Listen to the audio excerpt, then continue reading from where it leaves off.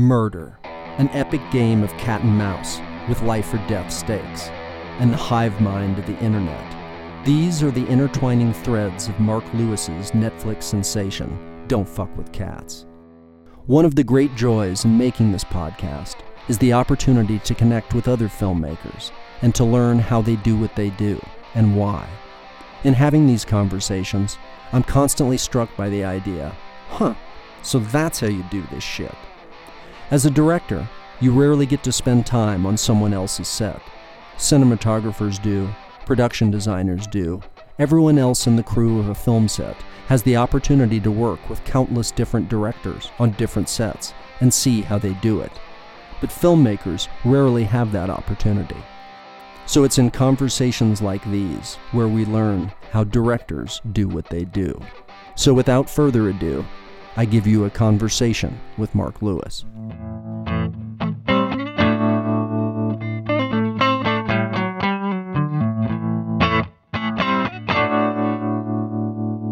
Mark, it's funny. You and I obviously swim in the same waters on a lot of fronts. On the crime front, on the obviously the documentary front, on the I guess sort of tech front as well. Though both neither you nor I seem to be able to send an email or basically get our podcast recording simultaneously. So we've got that in common as well. Yes, we do. No, but it's interesting. What I was kind of, in the interest of jumping in, what I was thinking of when I was rewatching Don't Fuck with Cats is also in light of your background. You made the Silk Road documentary. I just made the Silk Road feature. And what was sort of striking about Don't Fuck with Cats as I was, revisiting it is, in many ways, it's this sort of blend of similar elements to what I was exploring both in Night Stalker and in Silk Road. And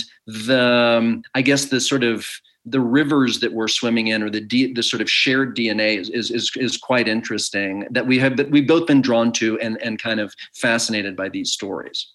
Yeah. Well, I mean, I've always been a fan, as a documentary maker, I obviously like real stories, true stories. And I haven't always done true crime, but I do have a fascination for, I've always been, quite a kind of true crime novel reader. And, I've loved James Patterson novels or whatever, those kind of things, or Thomas Harris and so on. And so I guess I've been drawn to those kind of stories. And I guess, yes, having made the Silk Road documentary, which was some years ago now, I guess what I liked about that film, I'd really been drawn into that story originally because of, I wanted to do something zeitgeist and a kind of contemporary story in a contemporary medium, and had been drawn into the whole sort of eerie, dark world of the dark web. But it was a kind of true crime story that took place in the dark web, and I found that really fascinating. Having read and watched countless true crime TV series or whatever. Yeah. Suddenly you find one that's in a very, very contemporary setting, in the internet. I had really found that fascinating. And I guess sort of having sort of swum around in that world, making that film, I've been on the lookout for something else that was sort of similarly intriguing and sort of in a similar kind of milieu, and I had come across the story of Luca Magnotta and his murder because of that, because of just, I guess I was just sort of intrigued by that world. You just made me think. What's a fascinating sort of, I guess, subplot to all this is, so I remember when I first read about the Silk Road story, and it was like the day after Ross Ulbricht was arrested in the, sci-fi section of the Glen Park Library in San Francisco. I remember, and I was off shooting some true crime thing. And I remember vividly sort of opening the newspaper and thinking, like, that's a movie. There's some like fascinating story there. And then similarly, and I had sort of forgotten this, in the sort of intervening time between, and revisiting Don't Fuck with Cats. But I had been also equally riveted by the Luca Magnotta story when that broke, and sort of voraciously researched it, because like you, I'm kind of constantly looking for that confluence of crime and tech and whatever else. And weirdly, I turned away from that story because, and this may sound sort of ironic and silly, it seemed too dark to me at the time. And I wasn't quite sure what the way in was. So I'm kind of curious what your journey was from the Silk Road documentary to searching for similar subject matter to locking on Luca, and then your approach. Yeah, well, I suppose, look, at first it was a tech story, I guess, but the thing that was much more interesting for me, as with all of these stories, I guess if I read something in the papers or whatever and feel a bit like your reaction that you were just describing now, it jumps out you like, this is a movie, that just automatically kind of, piques my interest. And I think, I guess my style has always been to try and tell films in a cinematic way. That's not just how it looks visually or how you film your interviews or how you film your visuals. It's it's how you tell it. It's the storytelling. And I think if there's something that I read that feels like it would work as almost like a kind of scripted drama, I mean, it naturally works like that, then you've really got me intrigued. And there's no doubt that having done the Ross Ulbricht story, the Silk Road story, which was very much, a gripping story, the same reaction that you had, it felt like a movie, that when I was looking around for something new to do, this one literally kind of leapt off the pages of the newspapers to me. This felt like, wow, yes, it was a really, really dark story, but it did feel like, gosh, this is almost so crazy that it does feel like a kind of dark Thomas Harris thriller or something. So I guess that's what piqued my interest. And I know what you mean when you say, wow, is it too dark? Because I don't think I've ever really been interested in kind of making kind of serial killer porn. I don't, there are a lot, we work for similar people sometimes, and there are lots of broadcasters out there, that, just like to flash up serial killer stories, and it's all rather lurid. And I guess I have never really wanted to do that thing. It slightly kind of appalls me.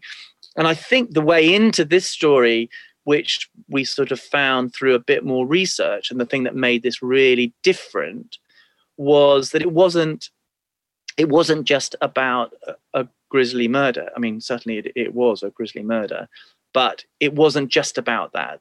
The story really started kind of 18 months before the murder, with the start of the internet sleuths, the amateur sleuths, these people who had a huge group of people, at one point sort of, over 10,000 people who had all been hunting for this guy that was posting animal abuse videos.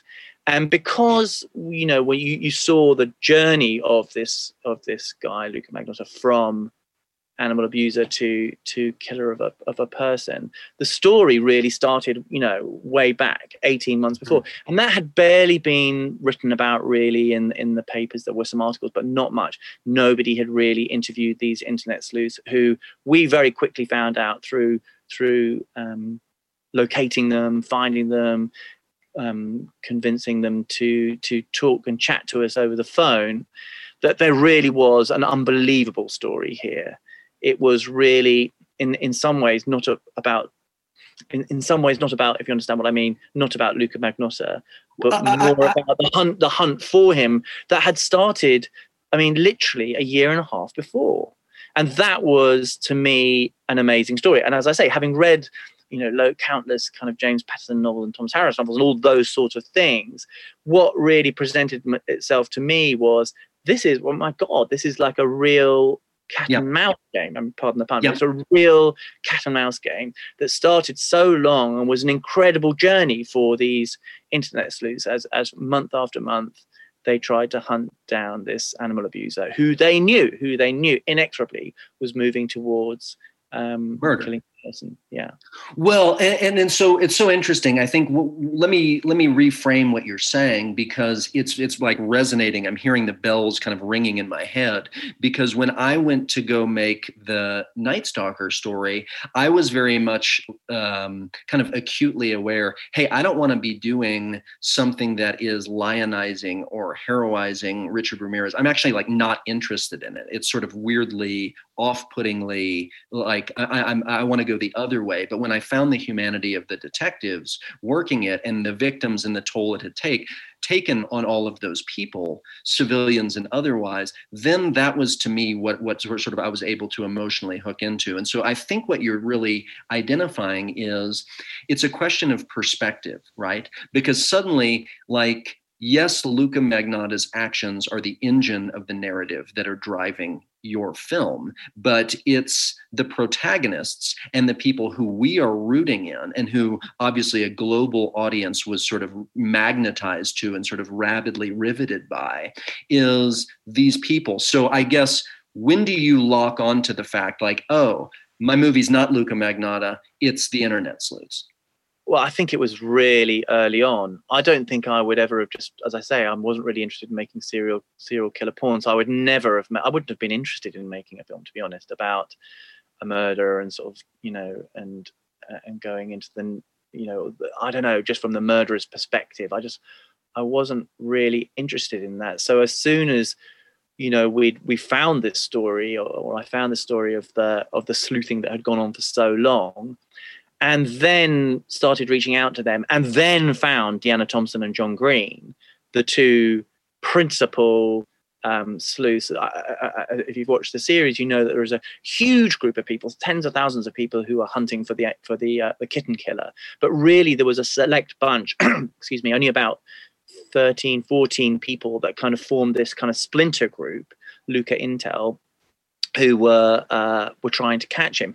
And the two principal sleuths within that tinier, smaller group were Deanna Thompson and John Green. And, if you've watched the series, you can guess that the moment that you speak to Deanna Thompson and John Green, wow, we've got an amazing series here, because you couldn't, or I couldn't, and I probably never will come across better sort of protagonists for a series than those two, that incredible pair. They were the most incredible interviewees, contributors, and for me the most unusual. I love true crime novels. I watch a lot of true crime TV series, but here what we had were the most original sleuths you could possibly dream of.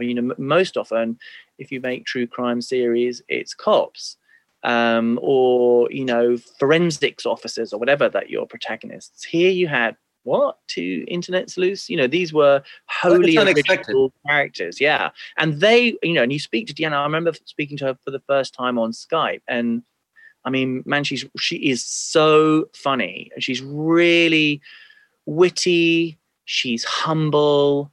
She's got an incredible, also salty too, in a great way. Yeah, she swears like a trooper, and she just is what she is. And John Green, her kind of counterpart, I mean, they are bizarre together. I mean, I love them. They are bizarre together. They are like kind of chalk and cheese. They're like sort of two, almost like misfit brother and sister. They sort of love each other and really get out on each other's nerves sometimes, but they work brilliantly as a pair, and with their team around them, did the most phenomenal job. So I knew that when I spoke to them for the first time, when we were developing the series at the beginning, once they were found, you just thought, bloody hell, this is phenomenal. We're never going to get better characters than this. And then, you're really off to the races, I think.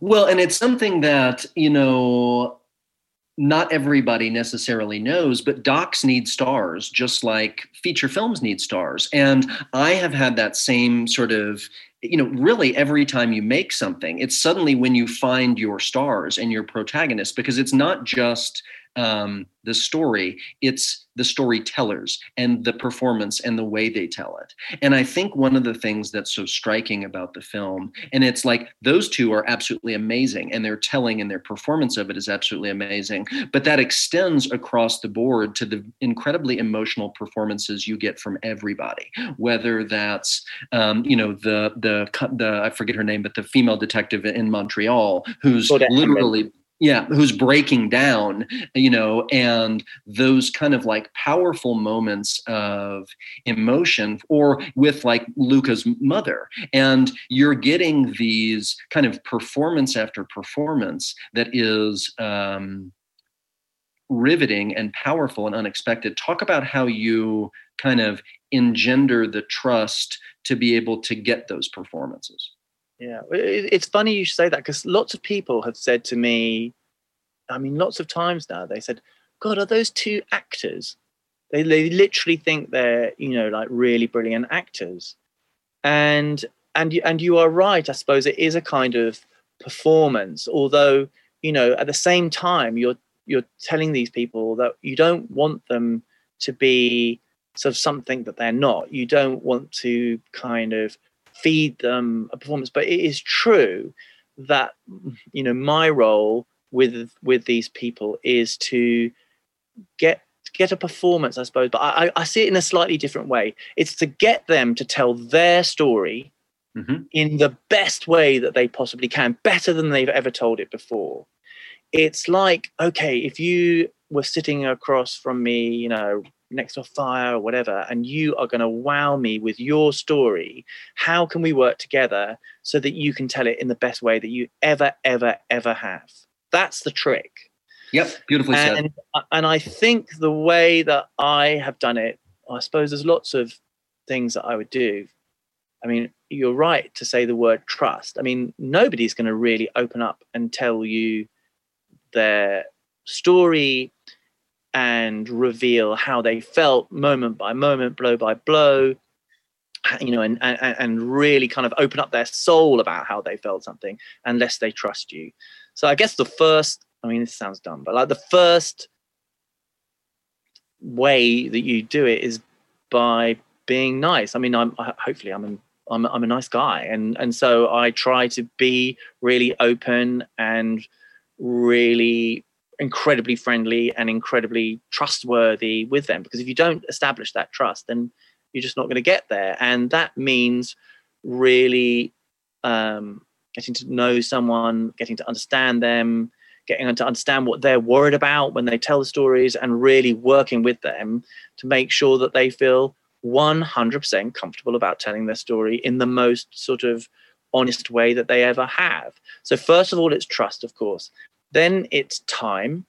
I speak, and with my producer Felicity, we would speak to the contributors for hours on the phone or on Skype before we ever go out to meet people, and then we spend lots of time with them, really getting to know the story. Because I think the other way to get that kind of comfort level is if the contributor, Deanna or John Green or whoever else is in the series, feels that you really know the story back to front, then there's a kind of an even greater level of trust, I suppose. Because you've invested and you know the material, and you are loving their story as much as they are in some way. And remember this, when we made this series, it was, I think, 2017, 2018, I think we were actually making it, but the murder had happened in 2012. The animal abuse videos were 2010. So, it was some time ago. And so myself and Felicity, the producer, we had to pore over all of the records, tens of thousands of pages of Facebook, posts and so on, so that we could actually put together the timeline of things, because, people don't remember all of the things, right? They don't remember. You have to map it. You have to go back and remap it. So, you create the timeline, you get to know it really intimately, you go through it with everybody to make sure that you've got that timeline out, because that's the other trick for me, which is, I don't want to have in my films any narration. There's no voice of God saying, and then Deanna did this, and then there's none of that. It's just got to be them telling their stories, because if it's going to be a movie, if it's going to feel like a movie, then it's got to be these people telling you their story blow by blow, moment by moment, as it happened in the chronology that it happened. So you've got to take them back right to the beginning. And so therefore you need to know the timeline, literally inch by inch. So once you've got that and you've established that trust, then you're right, is about, so how do you get that kind of, whatever you want to call it, performance? How do you get them to tell authenticity? Yeah, whatever you want to call it. And I guess what I write it. I write the story from conversations, that I've had with them. I'm not making it up or anything. I'm just I know their story because I've researched it. I've spoken to them loads, researched every document that's out there to make sure that we can get it straight. And then I will write it out based on things that they've said to me. And then I guess I'm able then to map it out in a way that is sort of linear, I suppose. And then you can sort of present that back and workshop it with the contributor so that they can tell it in a kind of linear way. And there will always be ideas and thoughts that they have had, that they have described to you, that sometimes, I need to go away and kind of write out in sort of better words. And it's not like I feed them lines I could say, but for example, with Deanna, I would have, for example, the end of the series when we talked about the complicity of all of us in Luca's crimes, she had talked about feeling guilty and not even being sure about whether she should do the documentary. So I knew these kind of thoughts were really in her head. But then, I can go back to her and say, well, what you mean is it's like complicity, isn't it? It's about, are we complicit? Yeah, that's what I mean. That's what I mean. Okay, well then, is this what you mean? And you kind of workshop ideas and give words and helpful suggestions so that she really will take on board these kind of ideas. And then when you ask the questions in the interview, she will spit them out in a way that is in her words, but maybe helped by some kind of thinking or thoughts or words or terms that I may have helped find her, so that she can feel confident in how she tells the story. And that would work for all of the contributors in the show. Absolutely fascinating. And I've got a couple of questions specifically about that methodology, because frankly, it's I recognize a lot of what you're saying. And then in certain ways, the way I do it is like everybody, you never get a chance as a director to be on somebody else's set. So it's like, you never know how anybody else does it. We're all kind of finding our way, right? That's sort of the weird, island-like nature of directing.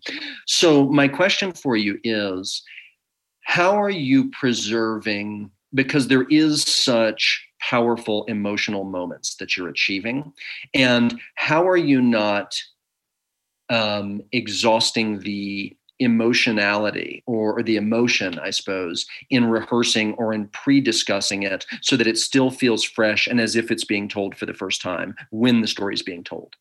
I think that's a really, really good question. And I do think about this a lot. And I think you are right. You can't over rehearse a story, because otherwise you lose the spontaneity. You're never going to get the emotion. They'll begin to use exactly the same words. It'll feel pat and dry and rehearsed. And so you have to be careful you don't do that. So I think that when I talk to people about the story and really get to know it, it's more of a kind of conversation, a bit of a question here, a bit of an answer there. And so it never feels like an interview, I suppose, or the kind of interviews that I would do that are filmed. It's more like really getting to know the story so that they just feel confident that you know it.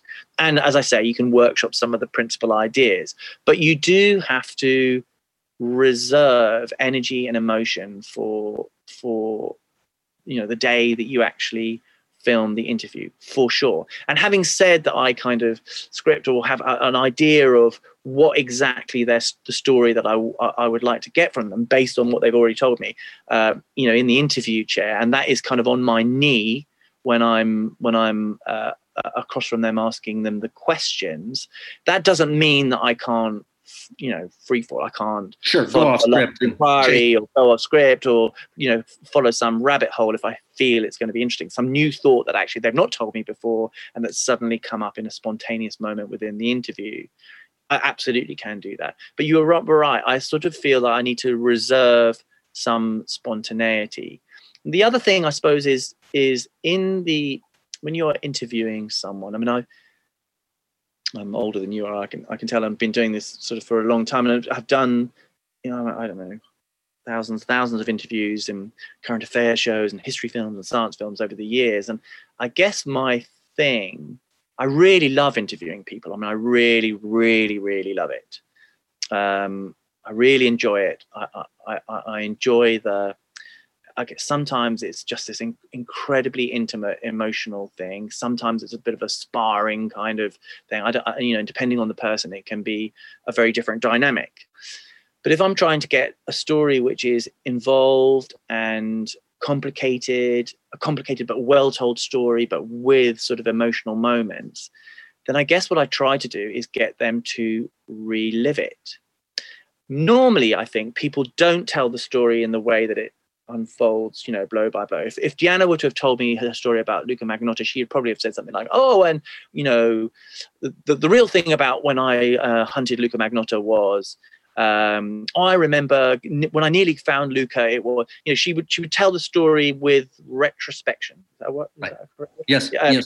That She's not telling it retrospectively. She's telling it with hindsight, and you have to take her or whatever interviewee you're filming back to the moment when they didn't know what would happen at the very end. And so if you can do that, then I think you can get people to relive the emotions and feelings that they felt at that moment in time. So having established what the timeline of the story is and, the exciting moments, if you can get that timeline straight and sit them down in the chair and they're confident that you know it as well as they do, and can hold their hand if necessary to remind them of the steps and the moments that took place in a particular story or investigation, then you can get them to relive the emotion of those moments. And equally, I think the most important thing to do as an interviewer, as a director, is to create what I would call is like a kind of bubble of intimacy. You're sitting across from the chair. Crews are kind of getting bigger and bigger and bigger these days as documentaries become, more and more flash and cinematic looking, and that's all great. But I prefer to keep the crews small, and certainly that are on the floor in front of the interviewee, because you want to try and create this bubble of intimacy where things feel private.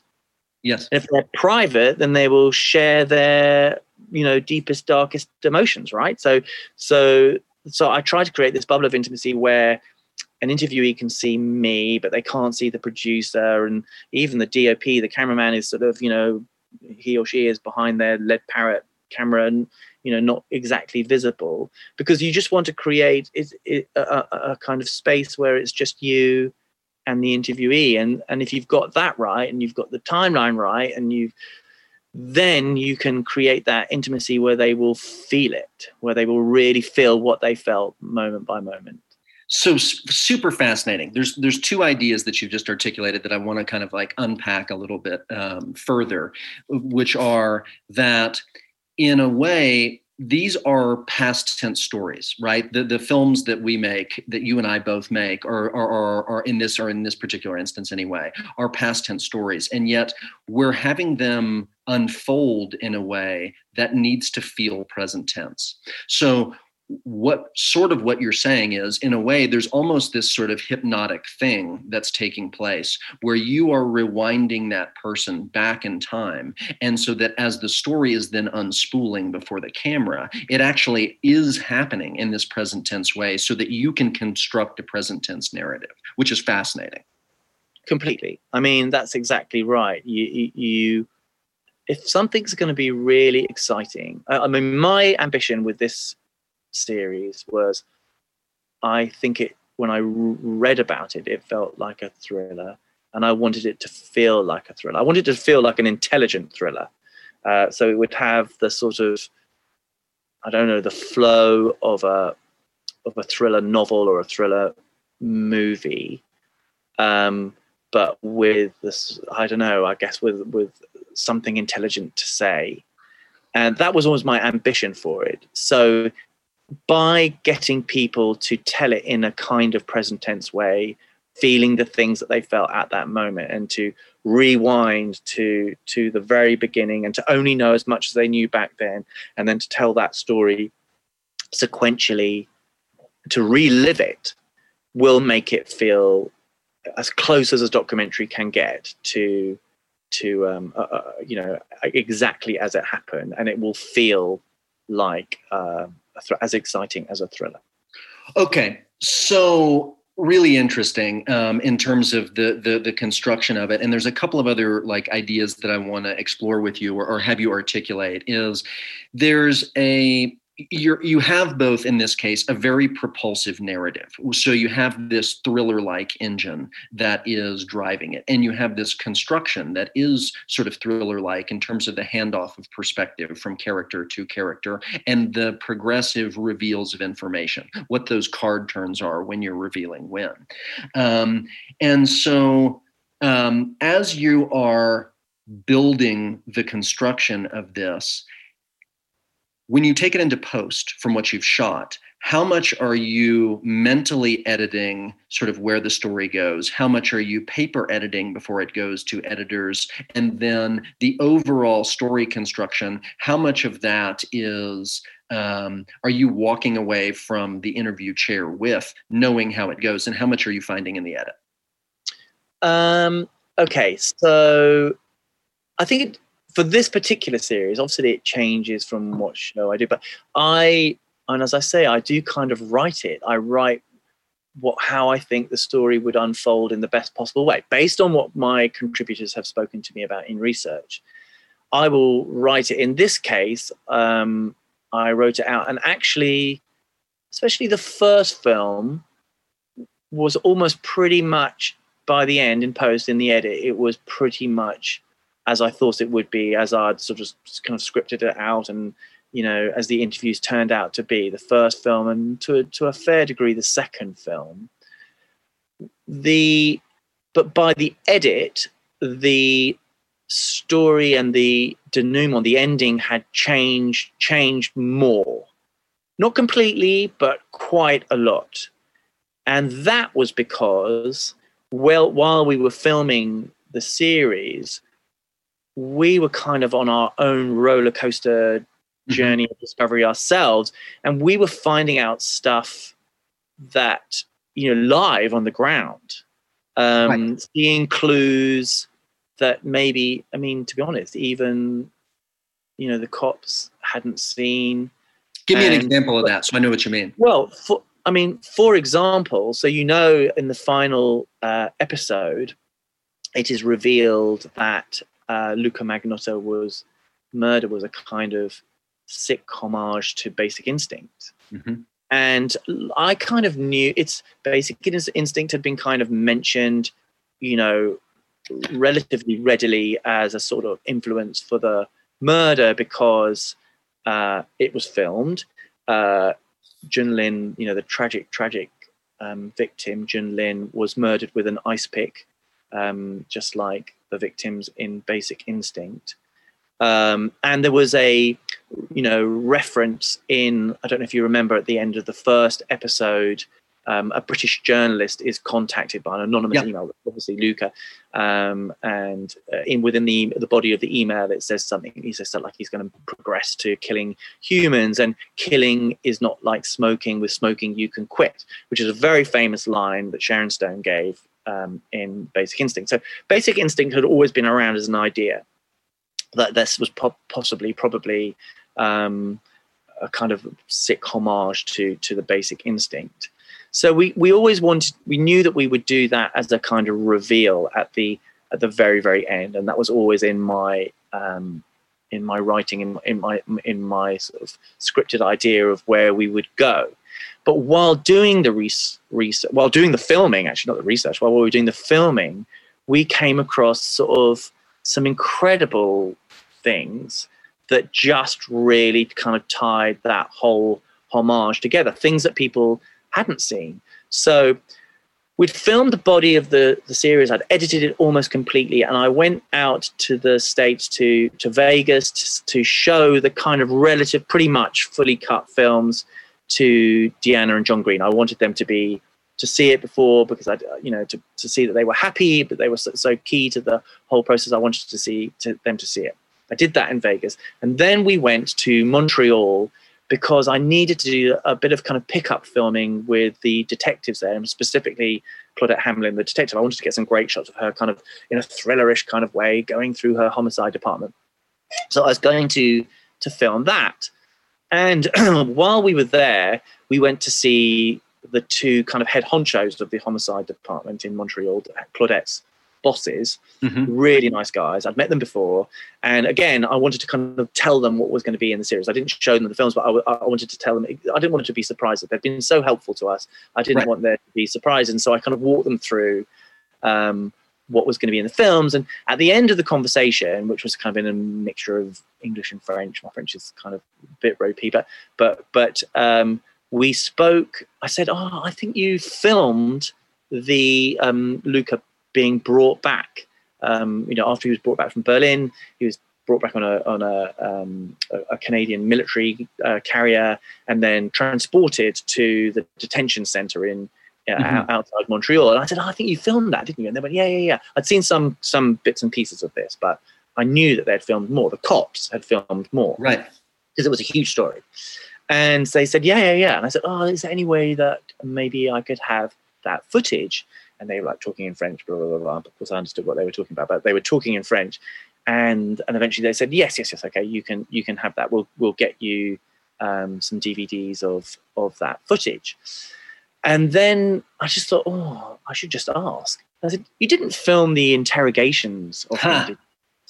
And they said, well, yes, no, we did. And luckily, this footage had never been seen before. I mean, it was a complete amazing hunt. And they said, yeah, we did. I said, well, do you think maybe possibly we could have that as well? And they were like talking away in French, blah, blah, blah, blah, blah. And then eventually they said, yes, okay, you can have that. We'll get you the 2 DVDs. So they go off and they give us the DVDs. I'm looking over at my producer who was in the room with me, Felicity, and like jaw drop. We're about to do this kind of, joy dance. And they brought in the DVDs and we said, thank you very much, and left. And actually my Mac, I've got a Mac Air and it doesn't have a DVD player and it obviously it's a modern one. So, and I still had another few days left in Canada. So I didn't actually play these DVDs till I got home to London where we were editing the show. And where we were nearly about to finish the edit. I think we had like days left. So we were pouring through these DVDs of the interrogation, which were amazing. And then we saw this moment when Luca, in the interrogation, asks for a cigarette, takes the cigarette, and then crosses his legs. So, if anybody who's watched Basic Instinct, everybody knows about this iconic moment where Sharon Stone crosses and then uncrosses her legs. And then uncrosses her legs. It's it's one of the most famous moments of in movie history. Yeah. Yeah, and nobody knew about it. And so all of a sudden, bits, coupled with the story of the ice pick and how it'd been spray painted silver, how the composition of the film, which we could see was exactly the same as the opening shots of Basic Instinct, the line from the movie, and then suddenly this kind of, leg cross thing, we had the most amazing sort of, denouement reveal, a kind of like a usual suspects reveal. Amazing. That we could possibly have imagined. But that was all. So that was a gift. That was a gift from the cinema gods after you were ready to lock picture. It so was. So yeah, it was pretty thrilling. I remember my editor Michael, like when we saw that, I said, look, that's the same. Holy shit! Yeah, like, oh my god, let's recut it. So that was pretty exciting. So yeah, so in the edit. Well, this goes back. Sorry, your question was about a million years ago. So things did change a lot in the third film. And actually also we had loads of stuff that we'd filmed for the story of him in Paris and in Berlin, which was really fascinating, but didn't make it into the I'd edited bits of it and it wasn't quite working. And so we recut that third film to be sharper. And I'd scripted and got interview material for a lot more in the final film. But in the end, I think partly because of these, reveals, these denouements being so good, And Yeah, so it becomes a process of reduction, right? Where when you yeah, sort of remove anything that is fat, then suddenly what's there kind of coheres and pops yeah, in a way.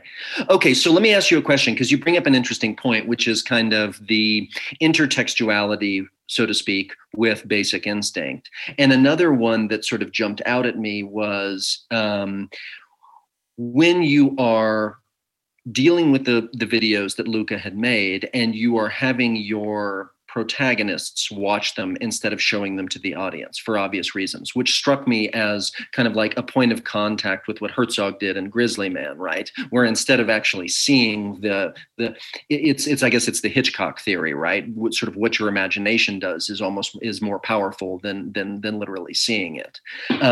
Talk about that sort of decision and I guess both the strategic decision to do so, as well as the practical emotional decision to do so. yeah. Okay. Well, I mean, obviously the animal abuse videos and the murder video are horrific. I mean, they are beyond horrific. And obviously I had to watch them, and, you know, the team had to watch them because there were clues within them that we needed to kind of tease out and get people to talk about.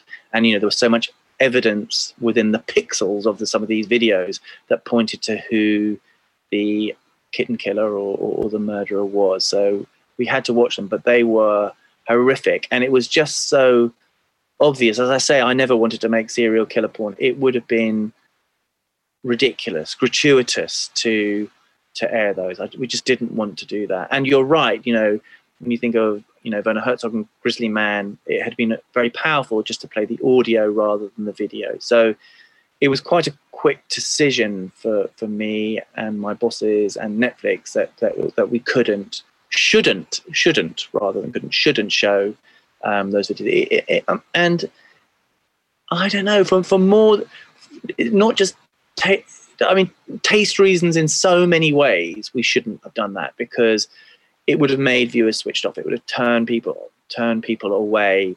It would have been disrespectful. So, you know, really, we just knew we were never going to go there. But that said, there was a problem, because first of all, you had to understand why the hell 15,000 plus people were chasing this animal abuser. I mean, why? And it's because the videos were so horrific. So we needed to convey that, or otherwise you wouldn't have understand why all these people were jumping in and madly, you know, looking all over the world for a kitten killer and pointing the finger often at the wrong people. But you had to understand that emotion, that drive. So we knew we had to do to convey that in some way. And then the other issue was that once you got stuck into the animal abuse videos, there were clues within them. You know, they're narratively essential for the audience to know as well. The cigarette packet, the vacuum cleaner, the wolf bedspread, you know, all those things, the music in the background, all those things were clues. The clues of this incredible thriller, this kind of thriller that feels like a Thomas Harris novel or whatever. They were all clues. So we knew we had to be able to show those. So then, with that in mind, that framed how much we felt we could show. We could show the beginning parts of the videos before anything terrible had happened, you know, where the cats are first seen or where the body on the bed is first seen, and no more. And we could show the frames which had the relevant clue, the vacuum cleaner or the wolf bedspread or whatever. We could show that those kind of frames from the videos, because that would be evidentiary. And, you know, obviously we could zoom in or zoom away from anything really hideous. So that became a sort of a rules, I suppose, that we followed. But we needed to convey the emotion of why people were driven to hunt this animal abuser. And so I talked about it to Deanna a lot. John Green had seen them all and sort of dissected all of the videos a lot, both the animal abuse videos and the murder video. Deanna, she just like loves animals, just like loves them. She's loads of dogs and cats, and she just weirdly had never brought herself to watch the whole thing through, the animal abuse videos through. She just watched it, so she would get frames and look at the frames, but she wouldn't watch it all through. So she never had. So I talked to her about it. Well, okay, can we film you watching them for the first time? Because she'd never seen them for the first time. And it really was, I mean, I felt bad because I knew it was going to be very emotional. I knew that I wanted it, to be honest, to be emotional, because otherwise we're not going to understand why she and everybody else was so motivated. But it is a fine line, right? Because you're playing with someone's trauma in a very real way. That's exactly right. You're playing with someone's trauma. And we discussed it, and she really said, no, I think that we should do it. I think that we should. And so we decided to do it in the interview chair. So she has that laptop propped up on her knee. The audience don't see what she sees, but they see what she feels. Yes, and beautifully that ended up being really powerful, and I'm incredibly grateful to her for having, as you say, it's bravery. That trauma. It's very brave, and it's very powerful, and it means that the audience don't have to see it, but they get to understand that this is, unspeakable.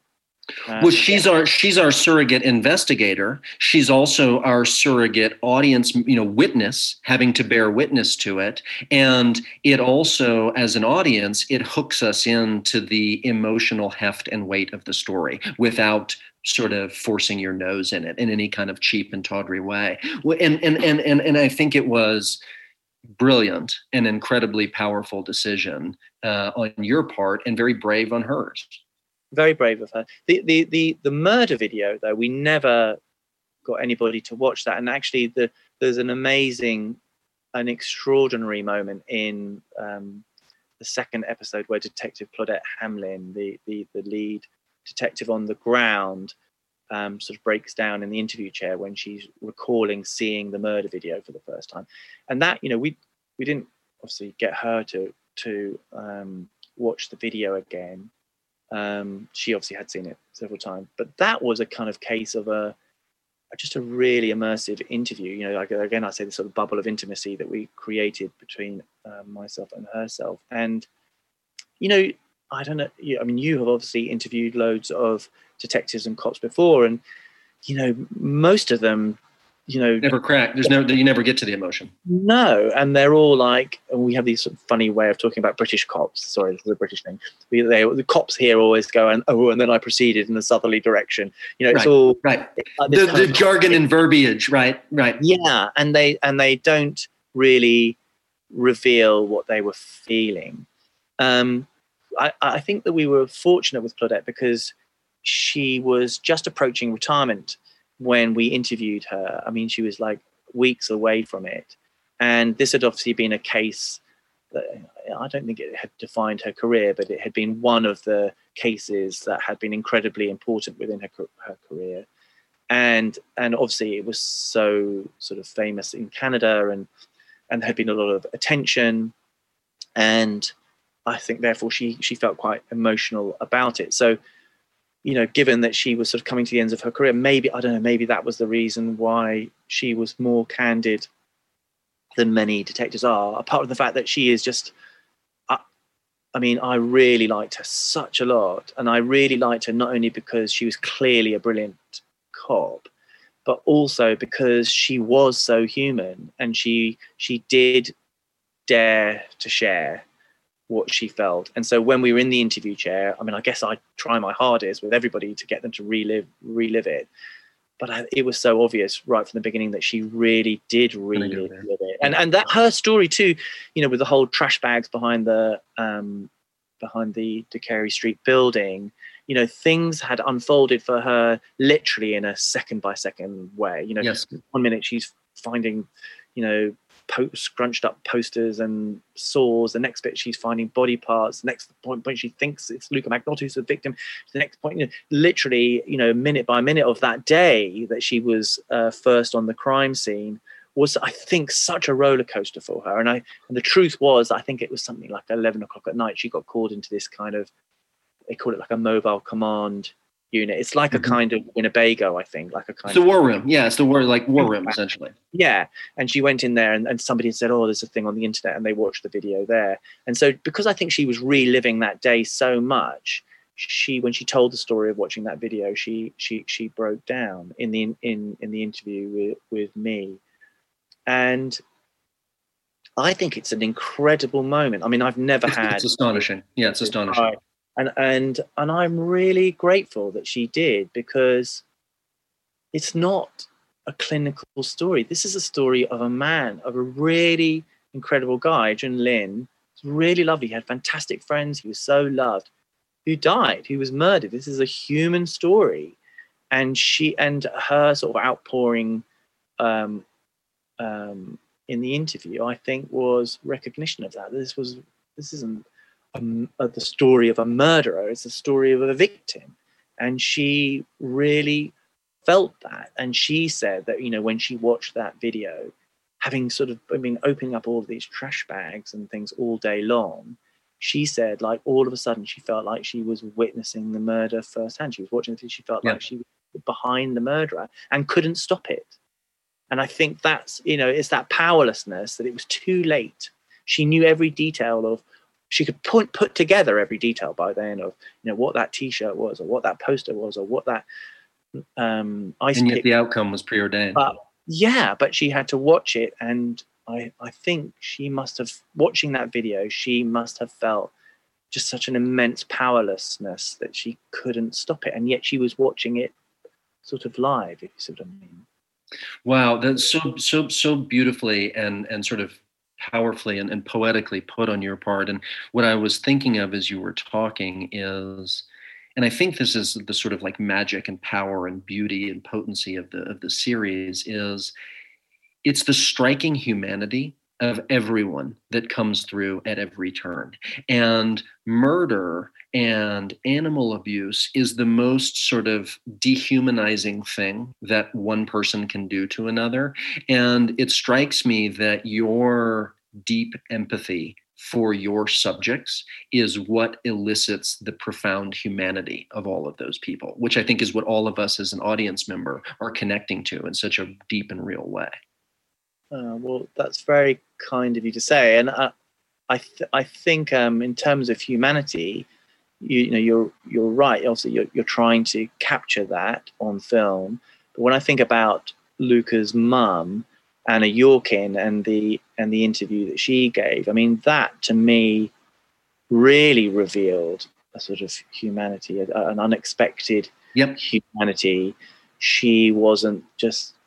I mean, she was such a lovely woman, and it felt very compromising to be getting an interview from someone who still clearly just loved her son, but kind of wore the weight of what he had done. I mean, she is sort of physically and emotionally ravaged by guilt and pain, what her son did.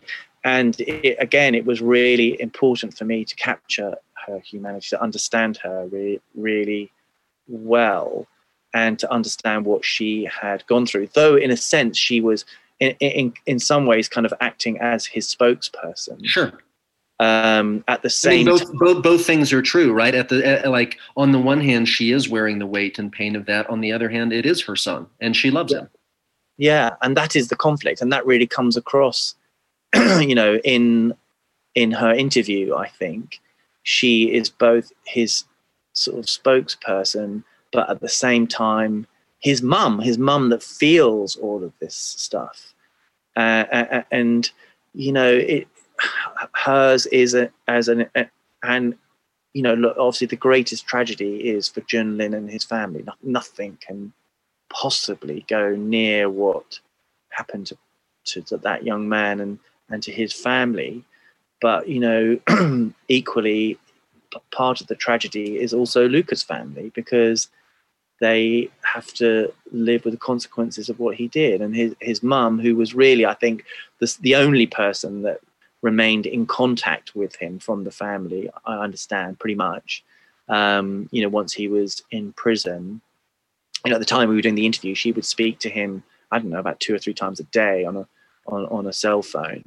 And she was like his lifeline, and yet she was having to tell a story, her own story, that was incredibly difficult for her to tell. It was traumatizing for her to tell. I'm incredibly grateful that she opened up, and both stood up, if you know what I mean, for her son, in trying to explain the background of what had happened and the background of his life, and communicating what he had told her, and kind of being loyal as a mum. But I think it's obvious just from, how she was and how she felt about Junlin, and about she's talked about how she felt a connection with his parents, that they are two sets of, their parents connected by this horrific crime. And there's no doubt that she felt the weight of that guilt. I want to sort of finish with a thought that just occurred to me as you were pointing out those connections between Junlin and Luca's mother, and really what, in the same, I think, held true in my experience of making Night Stalker, for example, is what it is it's this constellation of people whose lives otherwise never would have intersected. Deanna never would have intersected with Luca's mother, with Junlin. Like there are no points of contact, and yet this violence that has been like slashed through the canvas puts all of these atomized individuals suddenly in relation to one another. And I think that's what the film does, the series does so beautifully, is it's immersive in 360, and it connects all of these unlikely lives via the investigation, via the tragedy, via the violence. And it's a profoundly powerful series that will, I think, really you've made something lasting and beautiful that people are going, tragic and awful, but also beautiful and poetic, that I think will last, a long time. So.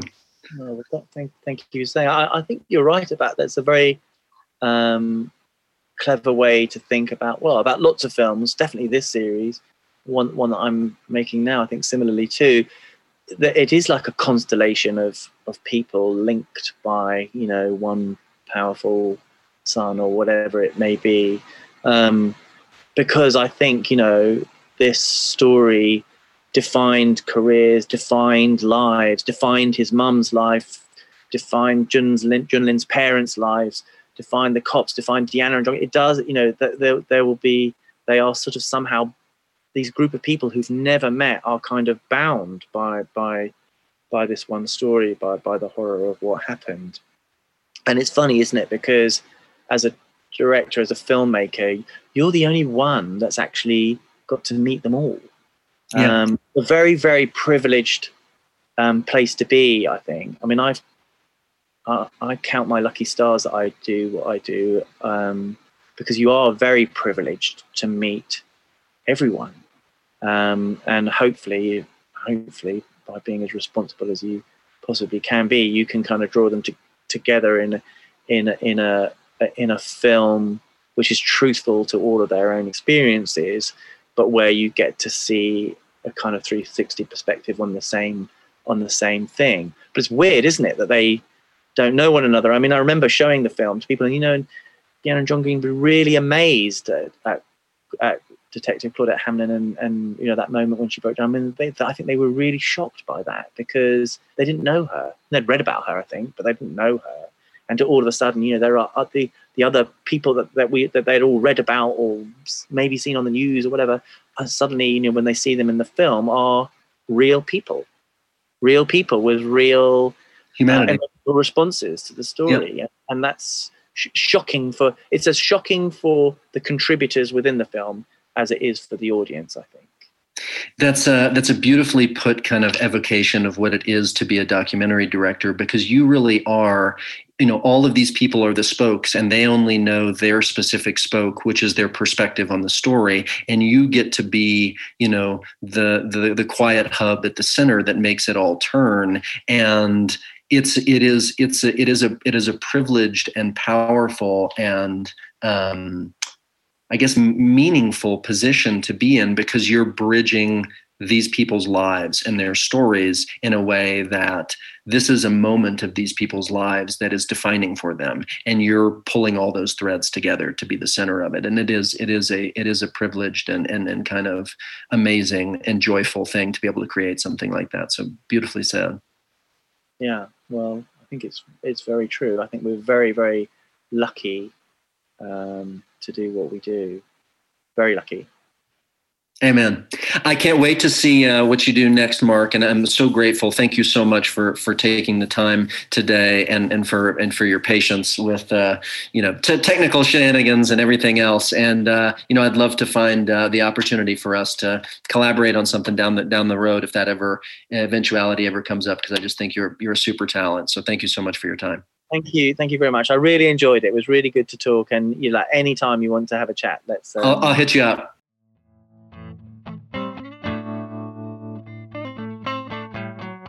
Thank you for listening to today's episode of The Dangerous Art of the Documentary. And thank you to Mark Lewis for making Don't Fuck with Cats. Keep cranking, big man.